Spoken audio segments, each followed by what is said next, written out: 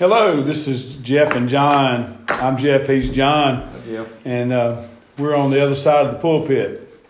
John's a preacher's kid, and I'm a preacher with kids. And we get together and we just try to discuss the Bible and different things and different aspects about life to try to understand God's Word more so that we can grow deeper in God's Word and we can maybe help others grow deeper. So we just have conversations, and y'all are invited to listen. We've invited people in here to come and talk, but then they hear our minds and they're like, y'all are just weird. So anyway, we want to get started with prayer. Dear Lord, Father, thank you so much for this day. Father, thank you for all your many blessings. Father, we thank you that you have given us your word that is living true today as it was the day it was written. Father, we thank you for your Son dying on the cross for our sins and raising from the dead so that we can have eternal life with you.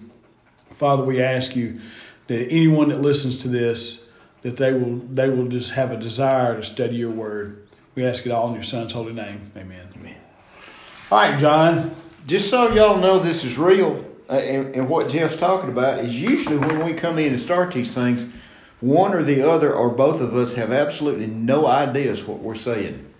One or the other or both. Or both. That's true. We have neither of us.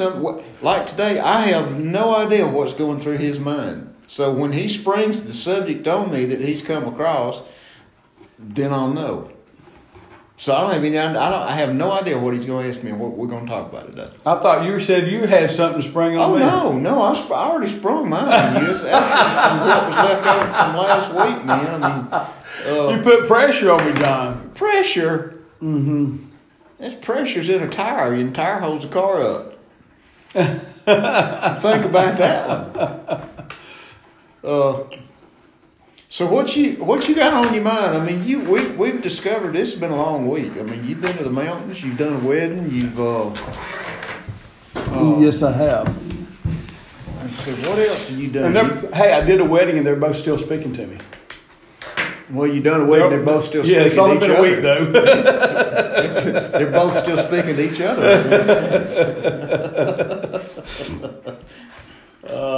We for the last, 4 go-arounds, we've been talking about faith, right? Yes, and we've been talking about what faith means. And the reason that come up, if you listen to these things, it's because the subject came up about people that are now running for political office. And now all of a sudden, everybody says that they're people of faith. Mm-hmm. And we've talked about, well, just exactly what does that mean? Well, we quoted out the King James, and we went to the New American Standard, and I ran across one in Romans last week from the NIV, and it kind of changed it, but yet at the same time it didn't change it, right? Because of the way it was worded, and we kind of briefly touched on it with each other. But let me read that to you, and we'll tell y'all so you'll finish up what we finished up last week. That's right. And what we came down to was first chapter of Romans, verse 17. When it says, "For in the gospel a righteousness from God is revealed, a righteousness that is by faith from first to last. Just as it is written, the righteous will live by faith." Well, we kind of hit that, and we didn't realize, according to the NIV, well, it's pretty well right. Yes. And I've been confronted the last couple of weeks with people saying, I'm losing my faith, or so-and-so's losing their faith, and this and that. Well, it just kind of dawned on us a while ago that if God's dealt everybody a measure of faith, how can you lose something that you've been dealt that you didn't know you had? It's the fact you've got it, and you just don't know how to apply it. You don't. Mm-hmm. You don't realize that within yourself that every day when you wake up and put your feet on the floor, you are exercising faith. So you can't lose something that's a part of you. That's true. All right. Yes, and so people don't realize they have faith, and you and I were talking, it's just like people don't understand gravity when they're babies, when they're children, and all of a sudden they're taught gravity, and then people go, oh, it existed way before they understood it. And your faith exists. And people don't understand it until they start getting in the Word. They don't realize that they're living by faith no matter what they're doing. And it's not necessarily having or not having faith. It's applying that faith and where it's applied in the direction it's applied. It's the object of that faith. So, all right. Anyway, you ready for mine? Hit me. Not literally.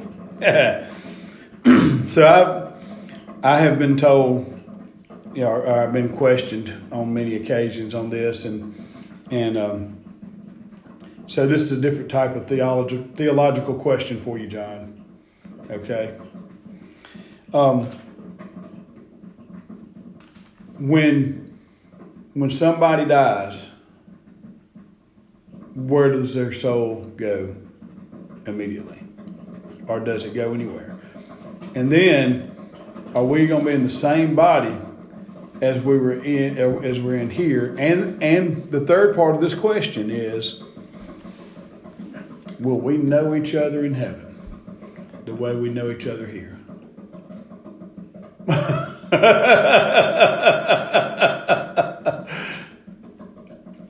Scripture says we will know as we are known. Mm-hmm. And as far as the body goes,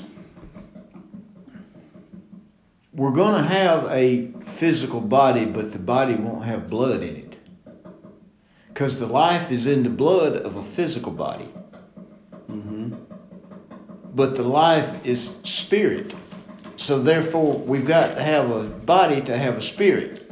But spirit don't have blood. In that body that we're going to have, if you look at Christ when he was resurrected from the dead and came back to the disciples, he appeared to them in a locked room. How did he get in a locked room? Mm-hmm. But yet he was in a body. Why was he in a body? How do we know that? Because he ate. He said, You got any fish? Here's the other thing. All right, so go back. When he was, coffee's ready, y'all.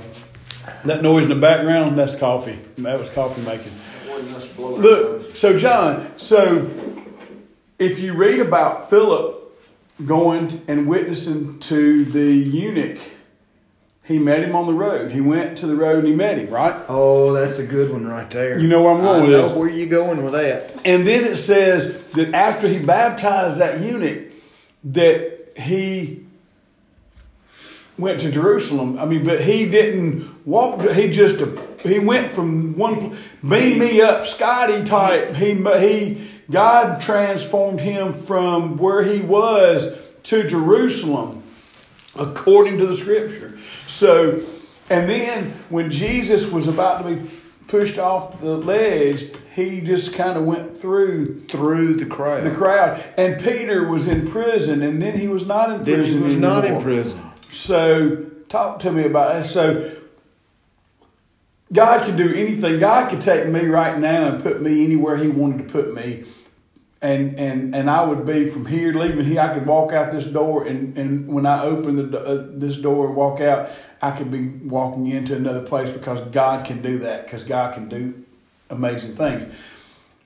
Well, so, it's funny you said that. And then in John, wait a minute now, in John chapter 20 or 21, I can't remember which, when they were at the tomb, and Mary did not recognize Jesus. Why did he not recognize Jesus? Well, see, there's a lot of speculation on that too, because last time Mary saw Jesus, he was beat to a bloody pulp. Mm-hmm. Right?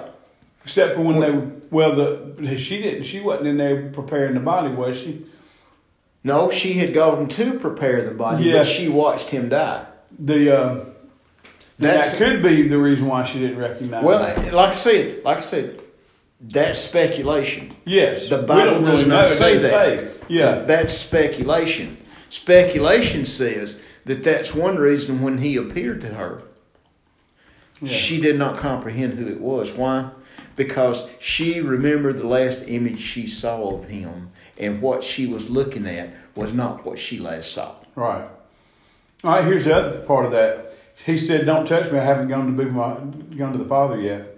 But when he was in the room with the disciples, a couple of verses later, he said, "Feel my scars." So did he go to the Father? And he said in chapter 21, he says, "I'm going to the Father. Tell my brothers I'm going to the Father." So did he go to the Father? When he was on the cross, he told that Well, see, I'm gonna kick another one in on you right now. I'm coming out of left field with this one. Mm-hmm. I would expect no less. You remember when Stephen was stoned? Yes. And as he's being stoned, he's looking up into heaven, and what does he see? He sees Jesus standing at the right hand. Mm-hmm. But wait a minute, he's standing. Mm-hmm. Isn't he supposed to be sitting? It wasn't finished, was it? It wasn't finished. At that point, Christ was still giving the Jewish people an opportunity for them to accept him as their Messiah, and he would immediately return and set his kingdom up. Mm-hmm. That's why he was standing. Yes. Even though we as Gentiles have been presented that he is sitting. Yes, he is sitting. Mm-hmm. For us as Gentiles and the rest of the world, after that final rejection, mm-hmm. he is sitting. Mm-hmm. Making intercessions for us, but he is still in a body. Okay. Now, let me throw something. This is another one that comes out. It's out on the outside of Stephen here. Okay. Okay. What you're talking about in today, everything that's done, everything that God gives us, everything that we see, everything that comes from Him, everything that is God has also been counterfeited. Mm-hmm. You start talking about that, you start getting into astral projection and mental telepathy and people being transported. Paul was transported. Because when you go to Corinthians, now, was he transported because when he was stoned and drug out of the city? Mm-hmm. During that period of time, he was transported in his spirit somewhere else and he saw a bunch of stuff. Mm-hmm. I'm not a theologian, I can't explain that. But Paul himself was transported at some point in time mm-hmm. because he saw the holy city. He saw heaven. Mm-hmm. But yet he came back. Now, you start talking about that, you start talking about all these people that claims that they've had an out-of-body experience mm-hmm. to where they stood back over and they were looking at the emergency room and they saw all the doctors mm-hmm. around their physical body. Yeah, we're going to have another body. We're going to leave this body. Our spirit is going to leave this body. But it also has to have a body to go into, mm-hmm. which is that perfected body that we're going to get when we stand before our Savior. Mm-hmm. When we're actually in heaven, when we leave this body. And I've often heard it quoted that to be absent from the body is to be present with the Lord. Mm-hmm. So answer that first one. See, Paul writes that, but I've had somebody, and I'm trying to remember where it is in the Scripture. To be absent from the body, this doesn't have you don't have not a thesaurus, concordance here. This Bible doesn't have a concordance. No, not. I got one up in my office. I think it's King James. Oh, by the way, we got about 4 Bibles laying around on the table. I know. We got Christian Standard, we got King James, New King James, then let's see here. This is the whole one, New King James. I'm going to see if I can look this up on. In 1 Corinthians chapter 15, it talks about the body. It says, I'm going to try to find it now. That's easy. But now Christ is risen from the dead and has become the first fruits of those who have fallen asleep. For since by man came death, by man also came the resurrection of the dead.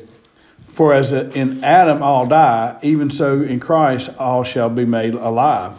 But each one in his own order. Christ the first fruits, afterwards those who are Christ at his coming.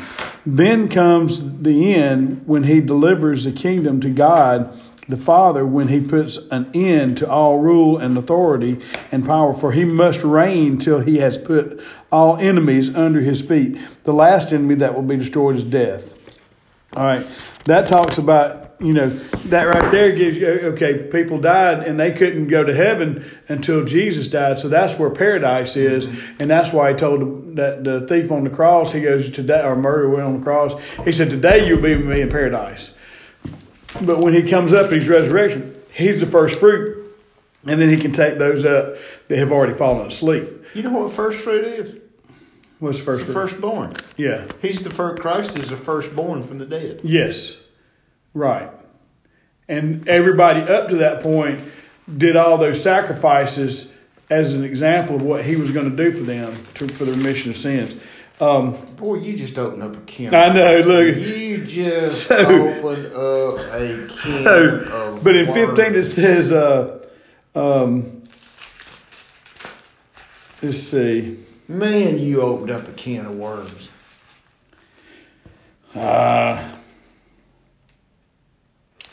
I'm trying to find the.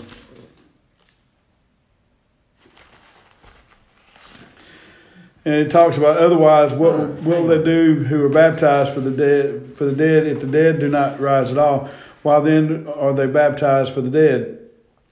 And why do we stand in jeopardy every hour? I affirm by the boasting that I have in which I have in Christ Jesus our Lord, I die daily. If in the manner of men I have fought to be the beast. And let's see, there's the glorious bodies right there. But some will say, this is in verse 35, says, how are they dead? How are the dead raised up? And with the body do they come? And with what body do they come? Foolish one, what you sow is not made alive unless it dies.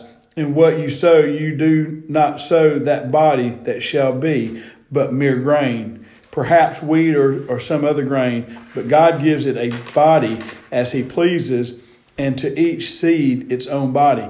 All flesh is not the same flesh, but there is one kind of flesh of men, another flesh of animals, another of fish, another of birds.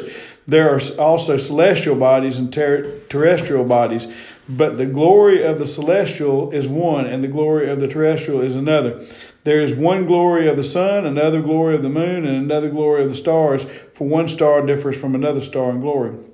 So also is the resurrection of the dead. The body is sown in corruption, it is raised in incorruption. It is sown in dishonor, it is raised in glory. It is sown in weakness, it is raised in power. It is sown in natural body, but it is raised a spiritual body. There is a natural body and there is a spiritual body. And so it is written, the first man Adam became a living being, the last Adam became a life-giving spirit. So it's the spirit actually that gives life. The blood's the life of the fleshly body. The spirit's the life of the spiritual body. The spiritual, the blood keeps this body alive, but the spirit, the soul, keeps the next body. All right, let me throw you one here. Okay, go ahead, throw it. We got a few minutes. All right, let's flip back to Matthew chapter 27. In verse 50, I'm going to start right there. All right. Jesus cried out again with a loud voice. This is at the crucifixion. And he yielded up his spirit. Then, behold, the veil of the temple was torn into from top to bottom. The earth quaked, the rocks were split, and the graves were opened, and many bodies of the saints who had fallen asleep was raised. Mm-hmm.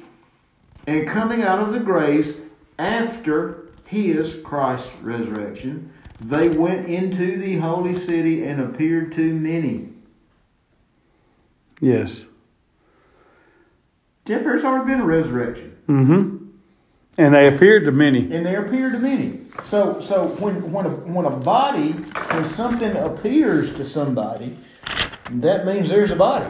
Yes. There's a recognizable form, if you will. Right. Now I've seen the body of a cow, but I've never seen the body of a cow after it's died and come back. Right.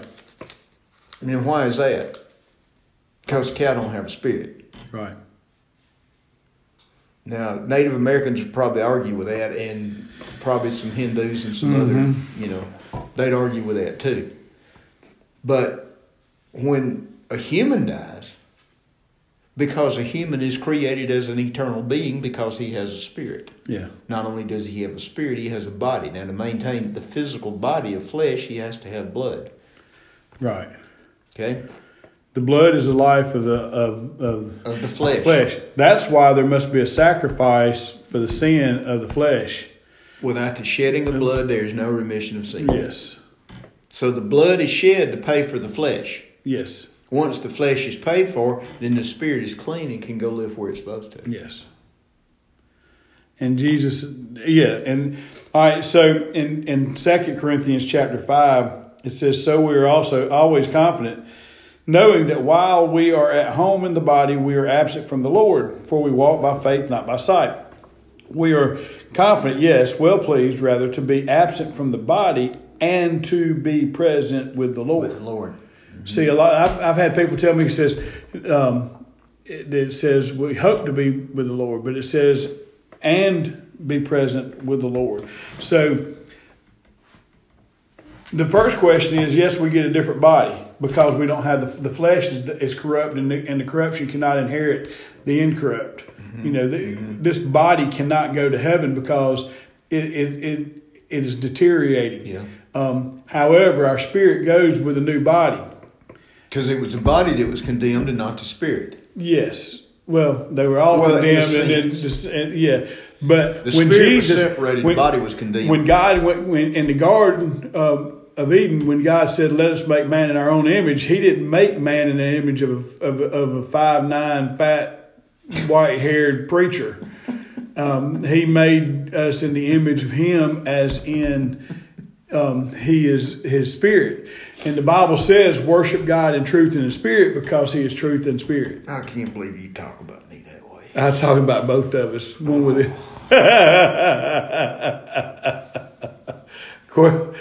But anyway, so then you look and say, okay, so the body's, we're going to have a different body. And because of the sin of Adam, we're dying. Right. But because of the blood of Jesus, we're able to live. Which goes back to the statement that Satan made in the garden. You shall not surely die. Or you that will word die. Surely. Yeah. Yes, you shall not surely die. Surely is focusing on the flesh. Yeah. And here's, this is so, all this other stuff is so symbolic. Baptism is the death and burial and resurrection of the old you. And you can't take the old you. And that's why Paul writes, I put off the old me and put on the new me. And when I was a child, I thought like a child. And when I became a man, I thought like a man. And put away and all that is so symbolic of the fact that this body we're in is not going to go to heaven. Well, even what you were just saying right there when you read the scripture, that which is sown. Yes. That's the symbolism of being put in the ground. So what do you do with seeds? You put them in the ground, and then then they come back out of the ground. Right. They die. The seed dies and comes out of that husk that it's in, that protective thing, that covering that it's in, and it goes on to be what it's supposed to be. Yes. Which is the same thing. The body is sown in corruption, but it is raised in incorruption. If in fact we belong to Christ. Yes. We have, and I hate to use this terminology, I hate to put it this way, but if we have accepted, which is an indicator of somebody saying, well, you've got to do something. Well, yeah, you've done something, you've accepted. Well, no, you haven't done anything when you've accepted. You've come to a realization that unless Christ has done all this for you, and when you start talking about that, then you start talking about semantics and wordplay and all this stuff like that, and spin doctors. But yes, when you accept it, when you come to a realization of it, when your mind grasps onto it and it gets into your heart, that is the accepting of it. It's not something that you do. Accepting Christ is not a function. Right. Accepting Christ is coming to a realization that He has done everything for you, and that blood that He shed was that shedding of blood that remits your sins. Yes. Which gives you that right to, that power to, that Christ talks about when He says, I've come to have that you may have life and have it more abundant. That's the abundant life. Abundant life, not abundance in life, but abundance of life. Of life. Not abundance while you're living. That's right. But life itself. Right. And that life is in that Spirit. Yeah. See, I think people get confused because what you're saying, and this is where the word police, and everybody knows I'm persnickety about words being used appropriately and inappropriately. Because it changes the entire meaning of everything. That's just what we're talking about. Yes, exactly. So, but when you start talking about your abundance of life, people think that they're going to have an abundance in this world, and this is that they're going to prosper so greatly here. But that contradicts the Bible, because the Bible says once you become a Christian, you're going to be persecuted for the name of Christ. You're going to be put down for the name of Christ. You're not, and hard work and dedication is going to get you through life financially. And the love of God is going to help you. But the abundance is in the life from the time you receive Christ through eternity. That abundance of life, and you're going to you're getting there, and people don't realize that. But and here's so really truthfully, and I can't remember which order I asked the questions. I should have had them written down. I didn't. But like you said, do we ever do? We don't never think about this, but yes, we're going to have a new body. That means that if I'm an organ donor, when the resurrection happens, people are. There's somebody helicopter outside. Okay, there's my organs are not going to come flying out of all these people. They're not going to be sitting there and all of a sudden, you know what I'm saying. I mean. When the dead in Christ shall rise, my organs are not going to do that. What a mental picture. I know that's. Can you imagine somebody all of a sudden their knee just coming up, or a kidney or something? They with that lung.